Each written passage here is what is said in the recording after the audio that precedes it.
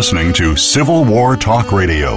If you have a question or comment about our program, please send an email to prokopovic@ecu.edu. That's PROKOPOWICZ@ecu.edu. Now, back to Civil War Talk Radio. And welcome to Civil War Talk Radio. I'm Jerry Prokopowicz, coming to you this October night in the year 2020 from Civil War Talk Radio Pandemic Headquarters on Oxford Road in Greenville, North Carolina, not too far from Dowdy-Ficklin Stadium, where the East Carolina University Pirates play, not too far from the Brewster Building, where my office is and where I normally work, but not working there now and not speaking for ECU or the Pirates or anybody else. And likewise, my guest represents no one but himself, as we always do on the show here. And it is 21st of October, the year 2020. One of the feature stories in the past week involved a well-known reporter and commentator who, while engaged in an online meeting with his coworkers, apparently was unaware that the camera was on, and he was more of him was visible than was appropriate for a professional setting. And I just want to assure you, the listeners, that in all 500 plus episodes of Civil War Talk Radio, I have been fully clothed, even though there's no camera involved at all. It's just a podcast.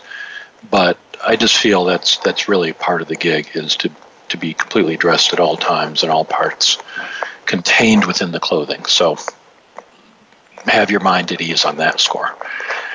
Here, speaking of scores, the ECU Pirates lost this past week to Navy, but it was a close game. In the past 7 times, Navy has thumped the Pirates mercilessly, but this year the team looked better. And our starting quarterback was held out because of a false positive COVID test. Had he been able to play, who knows? It's that kind of year. It's been a crazy year. The World Series is underway, apparently. I'm not sure who's in it, but I'm sure it's interesting, given the asterisks that must follow any games played this year. Here in Civil War world, the big news at Civil War Talk Radio headquarters was the arrival of the Batchelder papers this week. The company Savas Beatty has been reprinting the Batchelder papers, which I'm sure you know are the collection of writings that John Batchelder assembled from veterans who had fought at Gettysburg. And these 3 volumes of his correspondence with people who were at the battle are an unparalleled primary source for the battle. After the beyond the official records, this is the number one thing that one would want to read about the battle. And now they're available again. I was able to use some academic funds to purchase these for the department, so technically they belong to the ECU History Department, but they're going to have a hard time getting them out of my library at home as long as I'm still using them. Anyway, they're really good if you're interested at all. I think there are still a few copies remaining, and Savas Beatty is the publisher. Contact them, and if you can still get one, I'd recommend it highly. It's like $150. It's not cheap, but that's what money is for. Related to that, this past week I got an email from a person who does a military history podcast of some kind. It's not one I've ever listened to, which is no aspersion on the quality of it. I don't listen to any podcasts because I've got this one, and it's, the baker doesn't eat that many cookies. So I don't spend my spare time listening to other people's podcasts. But this fellow emailed and said, would you mention mine on your show, and I'll mention yours on my show, and we can do some cross-promotion. And the thing is, since I've never listened to it, I can't tell you that it's any good. It may be very good, maybe better than this one. But I don't know that. and I wasn't going to take the time to listen to a dozen shows and find out. So I replied politely, if you want to do a paid ad on the show, we'll have someone else announce the name of your podcast. If you want to, I don't object to advertising relevant products. But the idea of exchanging endorsements, this I guess is what happens in the world of influencers. My daughter, who does social media promotions and public relations for a living, tells me there are people who make a living just by having websites or YouTube channels where they talk about products they really like, and they have millions of followers, and then people buy the products, and then the companies send gifts to these influencers hoping that they will get mentioned too. So the only way an influencer can be successful, though, is if they don't get paid. If the listeners start to think that they are hearing paid advertising, then the influencer loses all credibility. So I'm trying to keep credibility with you. I don't mention products because someone has paid me to, or they've traded a mention of this show on their show. I don't see any point to that. But if I see something really interesting, and the Batchelder papers are the legitimate primary source, that's a completely unpaid, I guess they call it organic mention. So that's one way to... So if you want a product mentioned on the show, either you can buy an ad straight out, that's fine, or just have a really, really superior product that is something everybody in the Civil War world would be interested in. Something I hope everyone will be interested in are the shows coming up in the next several weeks through the end of the fall season. Next week, we have Thavolia Glimpf, whose new book is called The Women's Fight, The Civil War's Battles for Home, Freedom, and Nation. On November 4th, Stephen Barry returns to the show. We'll be talking with him about digital scholarship, non-print ways that people are studying the Civil War. He does that at his project Private Voices, and others will talk about them. On the 11th, Robert May has a seasonal book, Yuletide in Dixie, Slavery, Christmas, and Southern Memory. We'll learn a little bit about Christmas in the Civil War and the Confederacy. Then 2 weeks off, it's exam week on November 18th, and you can give thanks that you are not having to take final exams. And the following week, it's Thanksgiving itself on November 25th. But we'll come back with Tim Smith, longtime friend of the show, had been scheduled for May of this year, couldn't make it, but he's back now. His new book is The Union Assaults at Vicksburg, Grant Attacks Pemberton, May 17 to 22, 1863. And then finally on December 9th, we'll wrap up the season with Kenneth Noe and his brand new and quite hefty book, The Howling Storm, Weather, Climate, and the American Civil War. You can see them all on impedimentsofwar.org. Mark Gaffney keeps things up to date there. You can donate to the show. Click on the PayPal button, and money flows into the account of Civil War TR at AOL.com from wherever you keep your money. I don't know how they find it, but that's how it works.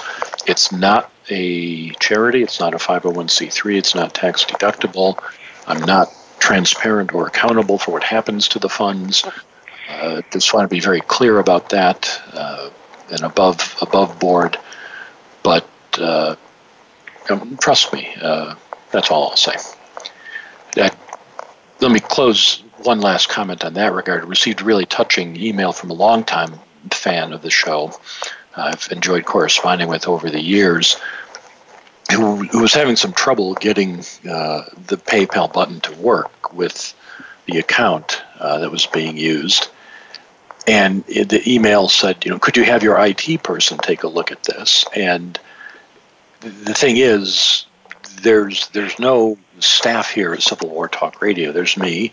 There's Mark Gaffney, who volunteers generously to keep the website and Facebook page up to date. But there's no HR department. There's no IT department. There's no public relations department. There's nobody else. It's just me, and I don't know a dang thing about IT, unfortunately. But I do know something about the Civil War, and I know a little bit more this week than I did last week about August Willich, the subject of the book Radical Warrior, August Willich's Journey from German Revolutionary to Union General. It's written by David T. Dixon. David, are you there? I am, Jerry. Welcome to the show. Welcome back to the show. Well, thanks for having me. It's good to have you back. We talked about the unknown Gettysburg Address that you wrote about previously in your last visit here. This time it's an unknown, relatively speaking, Union General. What brought you to this topic?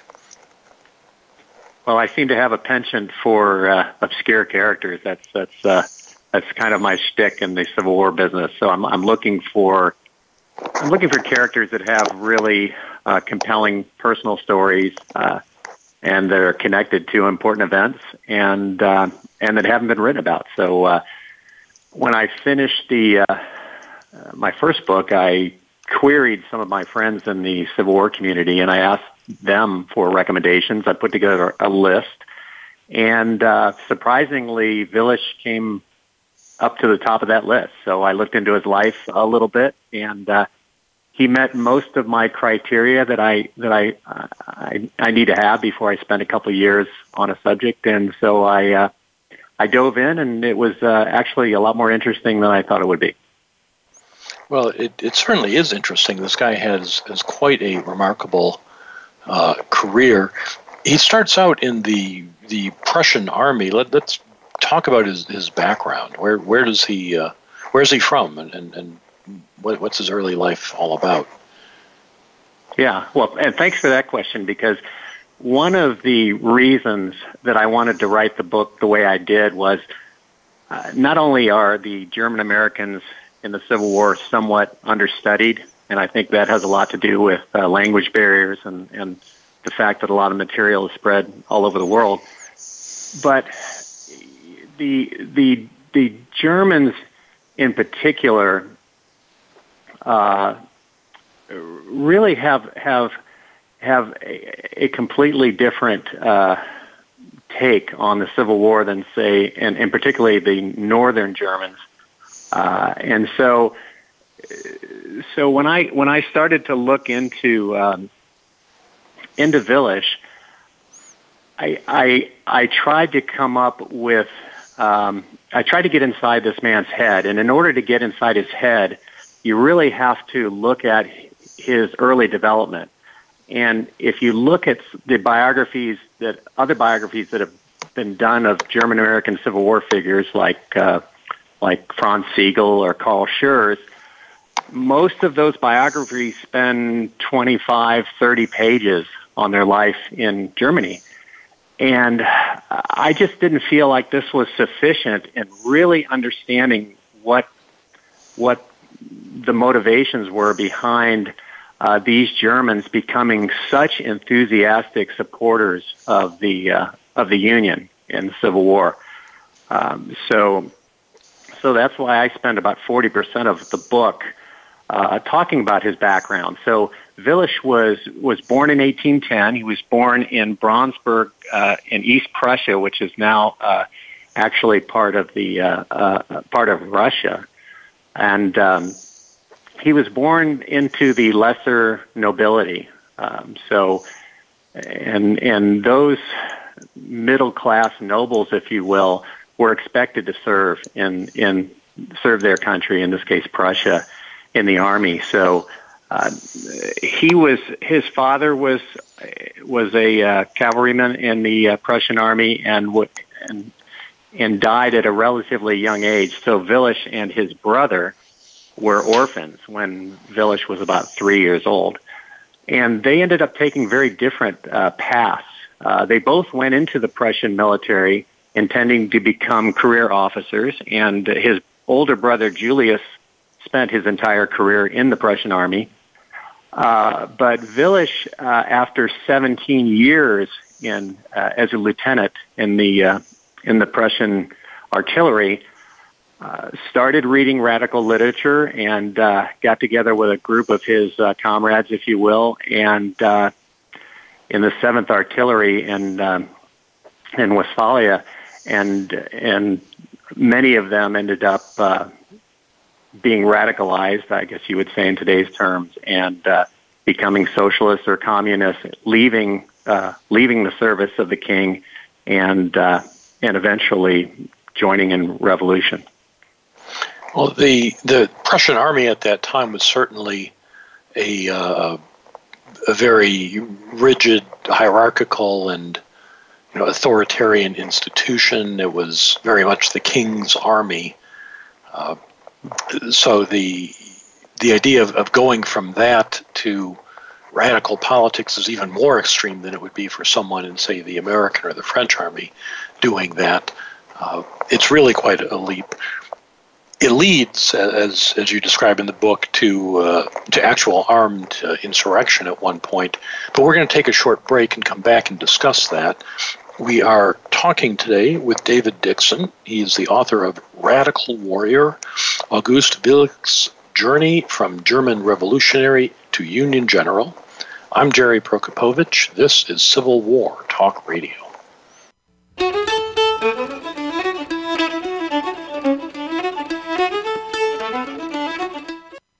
Stimulating talk gets those synapses in the brain firing really fast. all the time. The #1 internet talk station where your opinion counts. VoiceAmerica.com. Have we got a high-energy, all-access sports show for you? It's Outside the Huddle, starring Lemont Williams. Each week, join Lemont as he takes callers, discusses the week's top stories in the world of sports, and sits down with active and former players to discuss their transition from sports to business. Outside the Huddle is a great resource for players making career transitions both on and off the field. Tune in Wednesdays at 8 p.m. Eastern, 7 Central, and 5 Pacific for Outside the Huddle on the Voice America Sports Channel. Psych Up Live with host Dr. Suzanne Phillips offers a psychological perspective on coping with common and current life issues. This show addresses topics as varied as marital stress, insomnia, depression, raising teens, campus violence, and building self-resilience. Listen in as Dr. Phillips and her guest experts share the latest in books, findings, and information that will inform and enhance your life journey. Psych Up Live is heard every Thursday at 2 p.m. Eastern Time, 11 a.m. Pacific Time on the Voice America Variety Channel. Streaming live, the leader in internet talk radio, VoiceAmerica.com.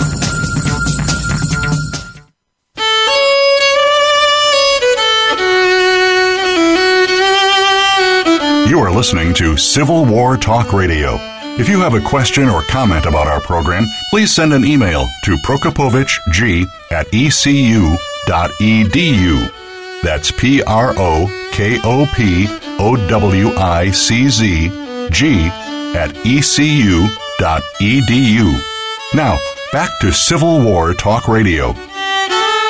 And welcome back to Civil War Talk Radio. I'm Jerry Prokopowicz, talking today with David Dixon, author of Radical Warrior, August Willich's Journey from German Revolutionary to Union General. We are talking about Willich's career in the Prussian military. Last year, I pulled off a shelf my copy of Gordon Craig's book, The Politics of the Prussian Army, 1640 to 1945, which had been there since graduate school 30 years ago, and I'd always been meaning to read it, and finally actually read it. So as I was reading your book, David, I was really aware of how much the Prussian army was a political arm of the king in many ways, but how much revolutionary spirit there was also within Prussia after the revival, after the battles of Jena and Auerstadt, 1806, when Napoleon defeated the Prussians. Then they had this revival of military spirit, and they helped win the Battle of Waterloo.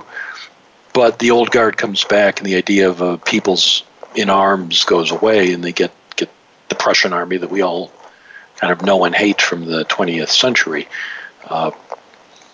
So it's not surprising, I guess, that some people couldn't take this, but Villot goes all the way to actually fighting.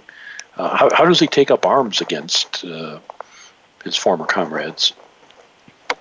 Well, first of all, like you said, I think the reform spirit that Clausewitz and others had envisioned for the Prussian military, to your point, soon I guess it devolves back into a system of privilege, and Villash began to feel very strongly that this privileged set of officers were becoming somewhat alienated from the people. So instead of being a like you mentioned, a citizen army that is charged with defending the people in the German states, or in Prussia in particular,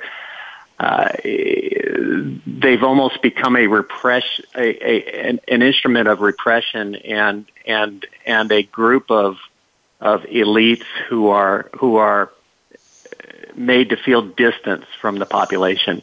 And Villash had grown up in the household of a German liberal thinker and philosopher, Friedrich Schleiermacher, who many would call the father of liberal German theology. So he already had humanist leanings growing up, and so he and some of his fellow officers developed a reading circle where they would read some of the more radical philosophers of the day, like Hegel and Feuerbach and those folks. And this theme of alienation from the people really troubled him. And so, like I said, this 7th Artillery Regiment that he was a part of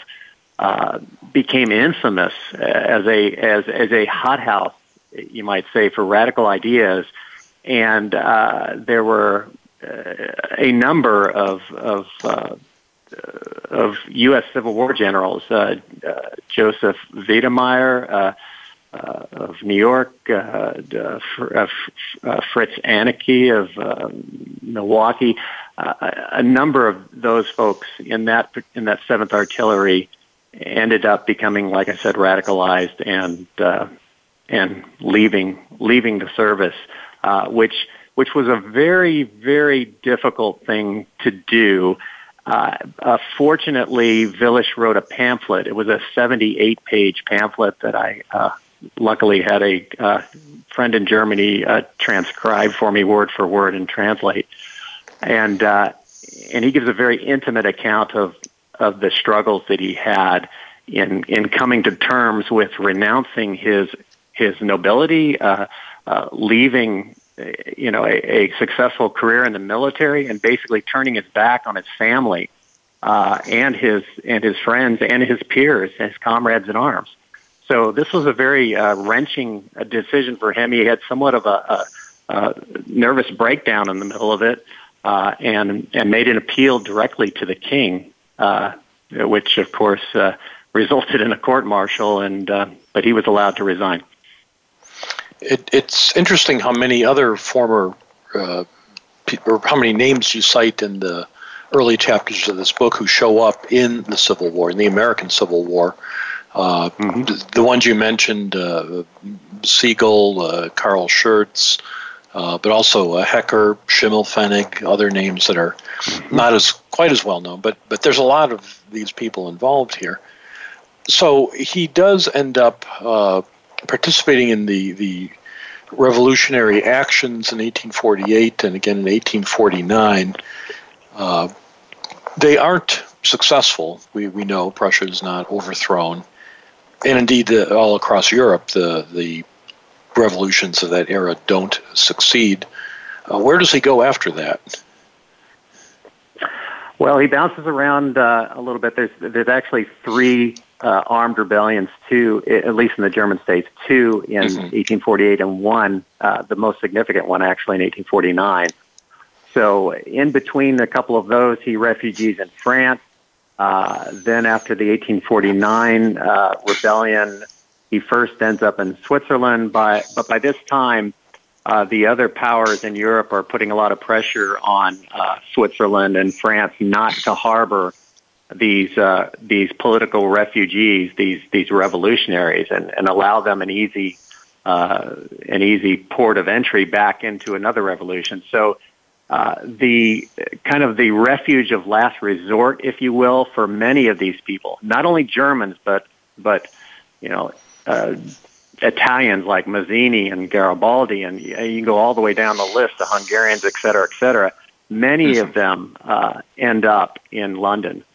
And so it's in London where he ends up participating in other radical groups, workers' groups, and also the Communist League, which at this time is chaired by an unknown, really, named Karl Marx. I mean, we know him very well now. He's very famous. At this time, Marx is known by a few dozen people, mostly in Cologne and, of course, in London and in those radical circles. But Willich is a very well-known revolutionary as a result of his military exploits, and Marx is not very well known at that time. I found that a very interesting thing to read about how he's not well known. It reminded me of I can't recall the name of the baseball player for the old Washington Senators, who was in the minor leagues the same time as Fidel Castro. And, Castro, I don't know, couldn't hit the curveball or something and ends up choosing a different career. And the other guy goes on to play Major League Baseball. And, the joke was if the other guy couldn't hit, he would be the premier of Cuba today. It's kind of the same thing here, that Marx is the minor league guy, and everybody knows who Willich is when he comes to London. And at first, Marx and Engels and Willich are all working together, but that goes south pretty quickly, doesn't it? Yeah, and both Willich and Marx like to paint that as strictly a philosophical differences, but there are also intense personal differences too. So on the philosophical side, Marx realizes correctly, very quickly, that the prospects for continued rebellion in Europe are dim at best, pretty much non-existent. And this during this period, which is 1849 to say 1851, Marx starts to refine his theories about long-term perpetual revolution, different stages of economic development that need to happen before you can get to something like full-fledged communism. Willich, on the other hand, is chomping at the bit and believes that they should try again and again for immediate violent overthrow. And so those are the basic philosophical differences that start to split the two. And then on the personal side, of course, like I mentioned, Willich is the popular champion of the workers, and has fought with them side by side. Marx, on the other hand, is not only a tremendously disagreeable person, he also spends all his time in the British Library. So he's the thinker, Willich is the fighter, and also Willich makes some rather untoward advances towards Jenny Marx, the wife of Karl Marx. But of course, at the same time, Marx is banging the housekeeper. So there are a lot of romantic conflicts among this refugee community in London. We could probably write a whole book about that. But so they end up. Marx ends up insulting Willich to the point of Willich is ready to challenge him to a duel. Which of course Marx would never accept. But one of Marx's acolytes steps in, challenges Village. They travel to Belgium and conduct the duel over there. And I'll leave the readers to read about the duel. It's quite an interesting duel. It is. The line you quote of Marx's wife says about Village, he would come to visit me because he wanted to pursue the worm that lies in every marriage and coax it out. Exactly. It's a very vivid way of putting it, and understandable why a husband would not care for that. So they end up really going separate ways. Marx and Engels condemn Village and all his ways, and for a variety of reasons, this brings us to the United States, where Village travels. I think it's 1853. When he gets to the United States, he finds a country that is not, at least has a subsection of people who are not especially welcoming to immigrants. What was the temper of the country like in terms of immigration in the early 1850s? Yeah, of course, this is a time when you have a flood tide of immigrants, and he lands in New York, where, like many of the immigrants do, and then at least the Germans fan out from that point and start to go to centers like Cincinnati, Milwaukee, St. Louis, where large groups of Germans settle. At first, Village is pretty surprised, and he recognizes very early on that something like communism is just not going to fly in America. This is a completely different situation. You already have a popular Republican government, which is something that he believed in very strongly. And you also, despite the fact that the workers there were, he felt were somewhat exploited, they still had it much better than they did in Europe at that time. So for a while, he takes a break. He goes to work for the Coast Survey. Actually, he's out at sea for a couple of years. And he's taking a break from his revolutionary activities, but this nativism that you refer to, this prejudice against recent immigrants, really surfaces with the Know Nothings or the American Party in the mid 1850s, and this really brings Village back into after probably you would say 7 years or so of just exhausting revolutionary activity. He takes a break at sea, and then he comes back, and this nativism brings him back into political activism. And so he spends some time in Washington, D.C., becomes president of the Steuben Society, trying to promote more of a German-American nationalism, if you will. And through those efforts, he gets noticed by some people in Cincinnati who draft him to move to Cincinnati and become the editor of a German language labor paper. This is the first daily labor paper in America. Now, in addition to wanting to end the exploitation of workers in the North, Village also has to encounter slavery, which is not a feature of the European scene. What's his response to that American institution?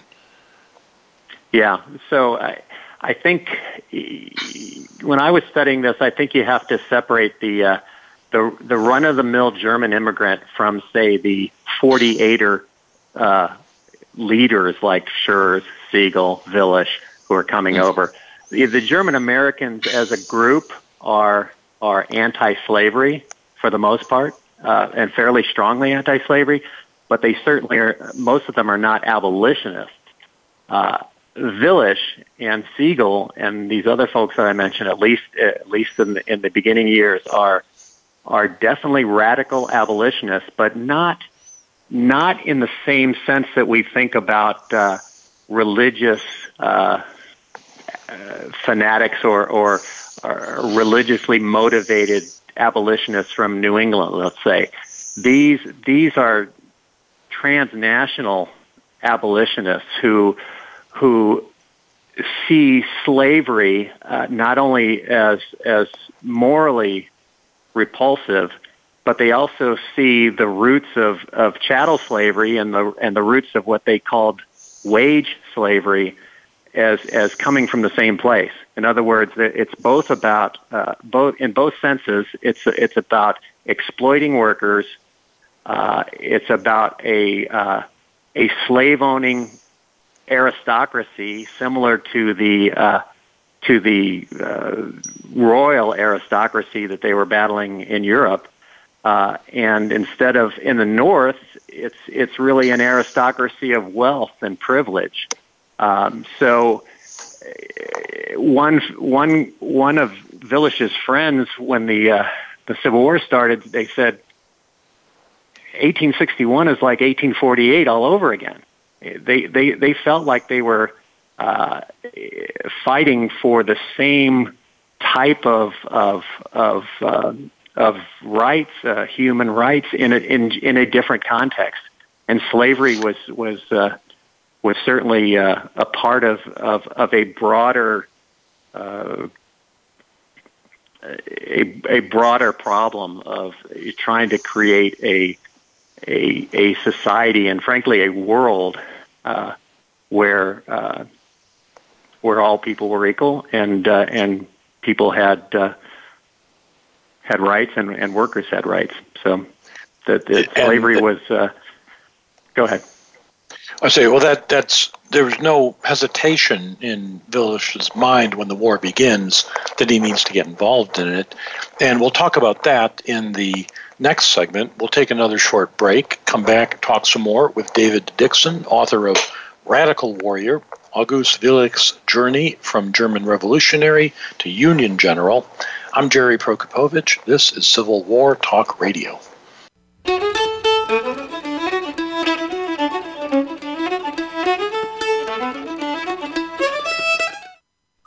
Streaming live, the leader in Internet Talk Radio, VoiceAmerica.com.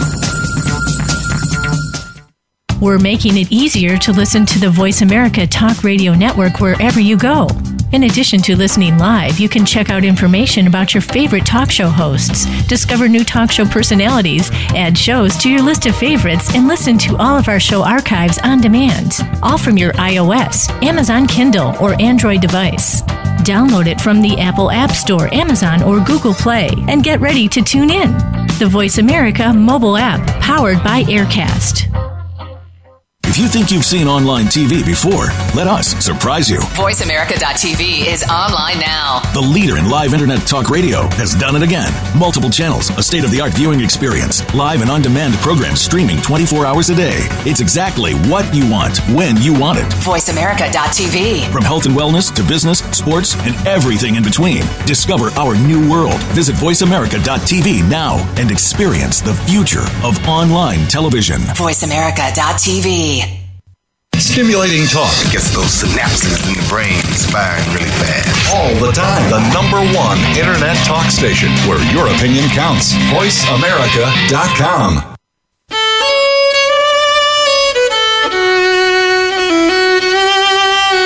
You are listening to Civil War Talk Radio. If you have a question or comment about our program, please send an email to prokopowiczg@ecu.edu. That's PROKOPOWICZG@ecu.edu. Now, back to Civil War Talk Radio. And welcome back to Civil War Talk Radio. I'm Jerry Prokopowicz, talking tonight with David Dixon, author of Radical Warrior: August Willich's Journey from German Revolutionary to Union General.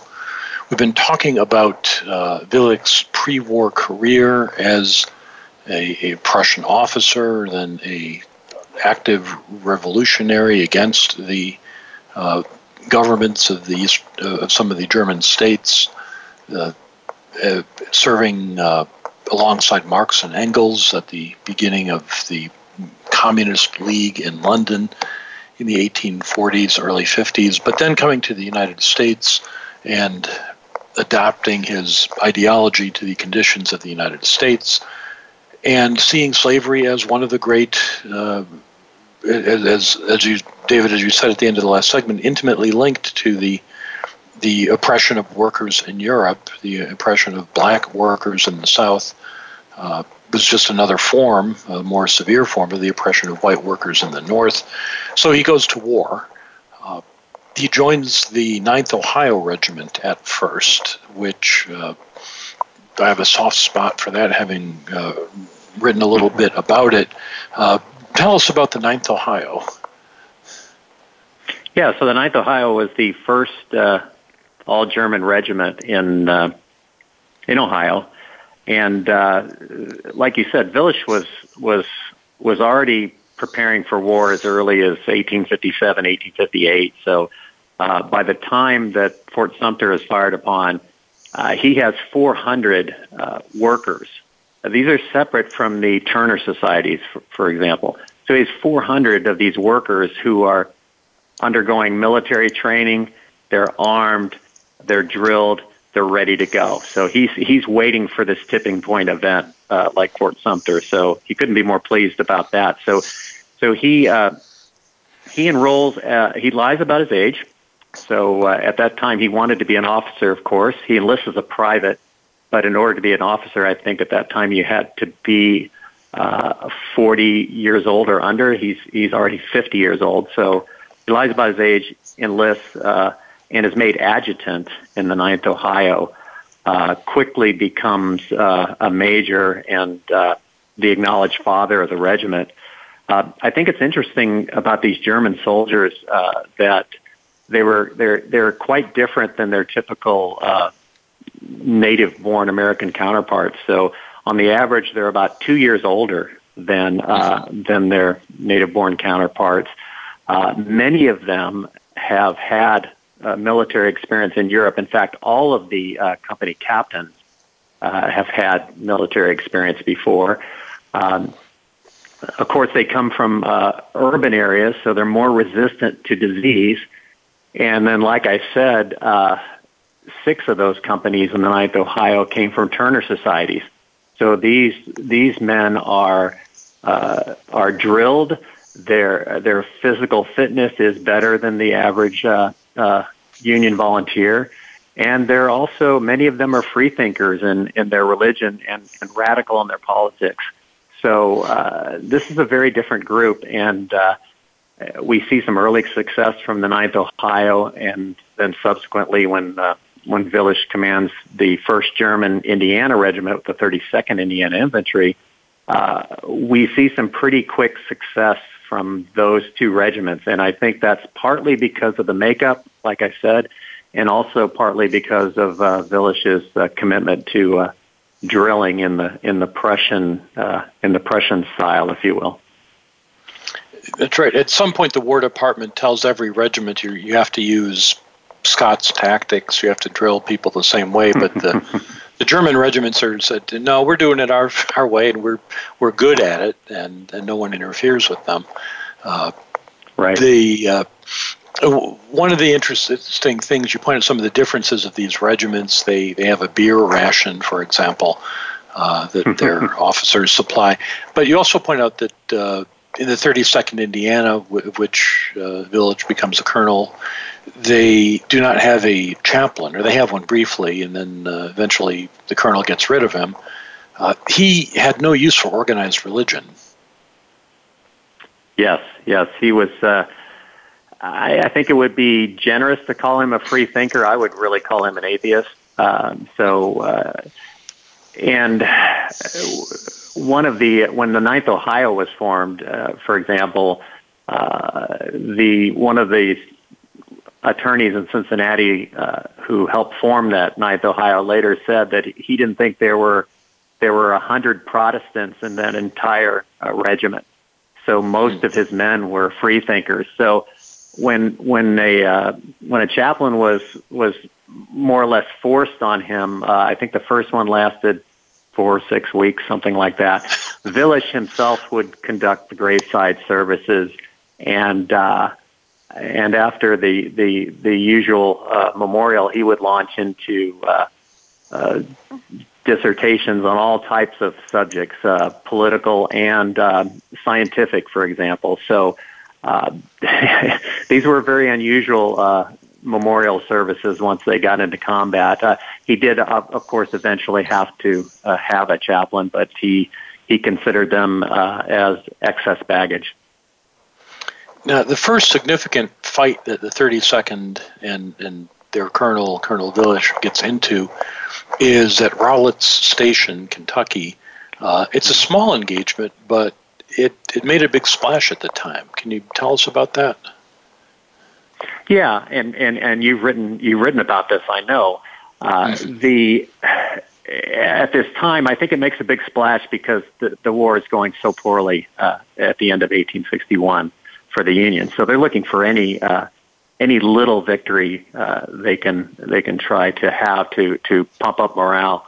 But the engagement really is, from my knowledge, the first example of an old Napoleonic tactic, the hollow square, being used as a defense, a successful defense against a cavalry attack. So several of his companies were attacked by an overwhelming force of Terry's Texas Rangers, and they had been well drilled, so they formed this hollow square and successfully repelled these assaults over and over again, killing Colonel Terry and winning some widespread acclaim. I think the more interesting part of that really was the success of their Pioneer Corps or Pioneer Company in this case. The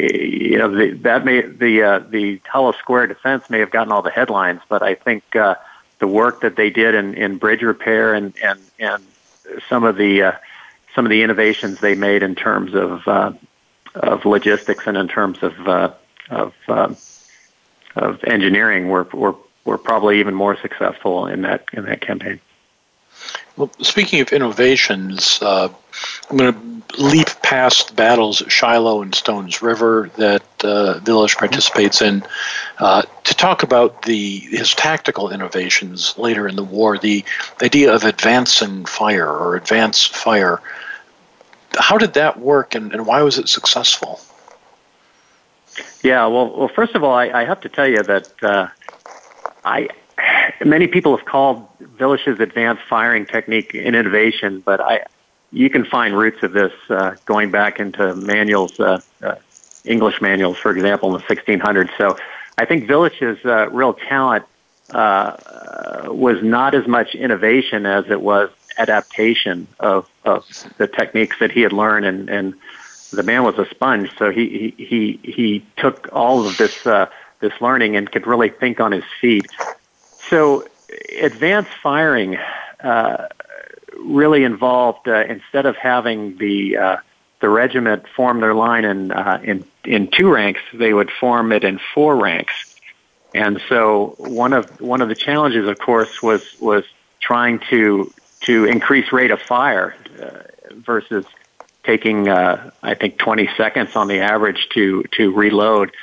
So if you form in 4 ranks, the first rank would fire, and then the 4th rank would run up in spaces between the files and assume the first rank's position and fire because their weapons were already loaded. And successive ranks would move up after the firing, all the while advancing at a methodical rate. So Frederick the Great had a similar technique that was called the walking battery. So this enabled Villash to maintain a constant rate of fire while advancing. He also did this on retreat.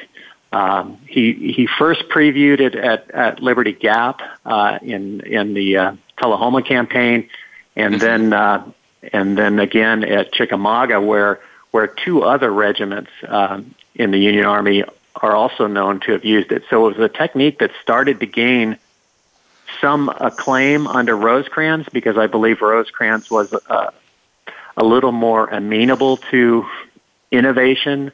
However, when Thomas took over for Rosecrans after the disaster at Chickamauga, then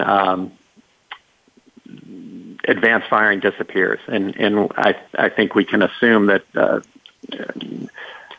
Thomas, being more of a by the book kind of commander, squashed it because it just disappears. Nobody uses that technique after Chickamauga.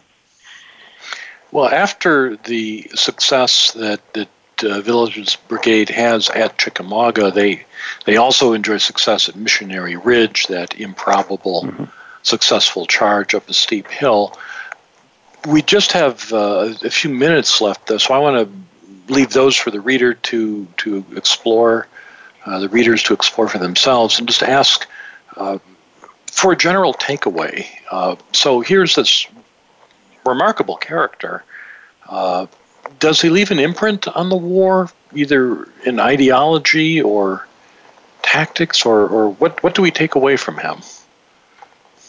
Well, I think it's tough to make any grand generalizations about one person's impact on the war. But what I would like to say is, in a biography like this, what I'd like the readers to take away is kind of an intimate glimpse at some of the bigger issues that Village's experience kind of brings to the fore.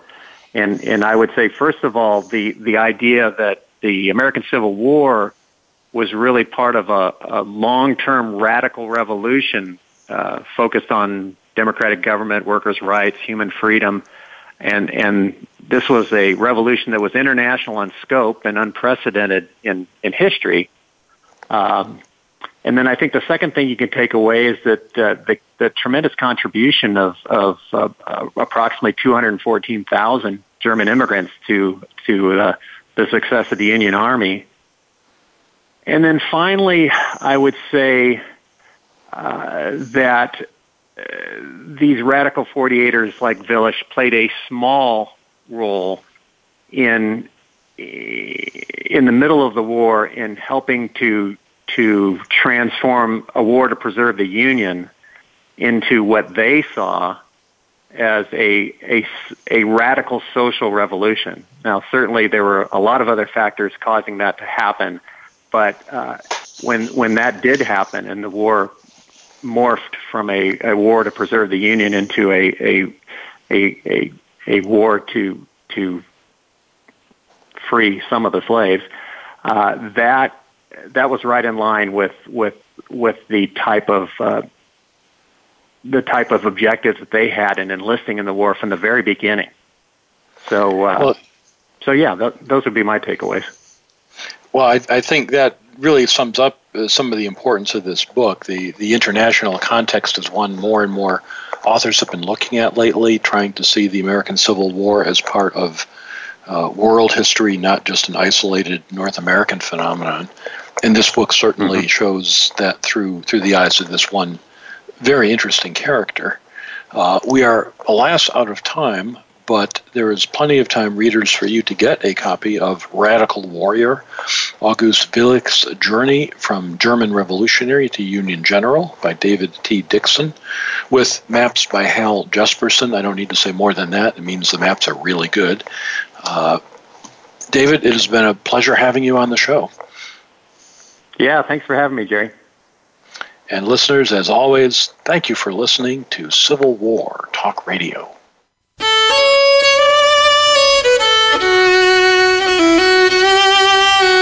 Thank you for embarking on a part of American history this week. Civil War Talk Radio with Jerry Prokopowicz can be heard live every Wednesday at 4 p.m. Pacific Time, 7 p.m. Eastern Time on the Voice America Variety Channel. Have a good week.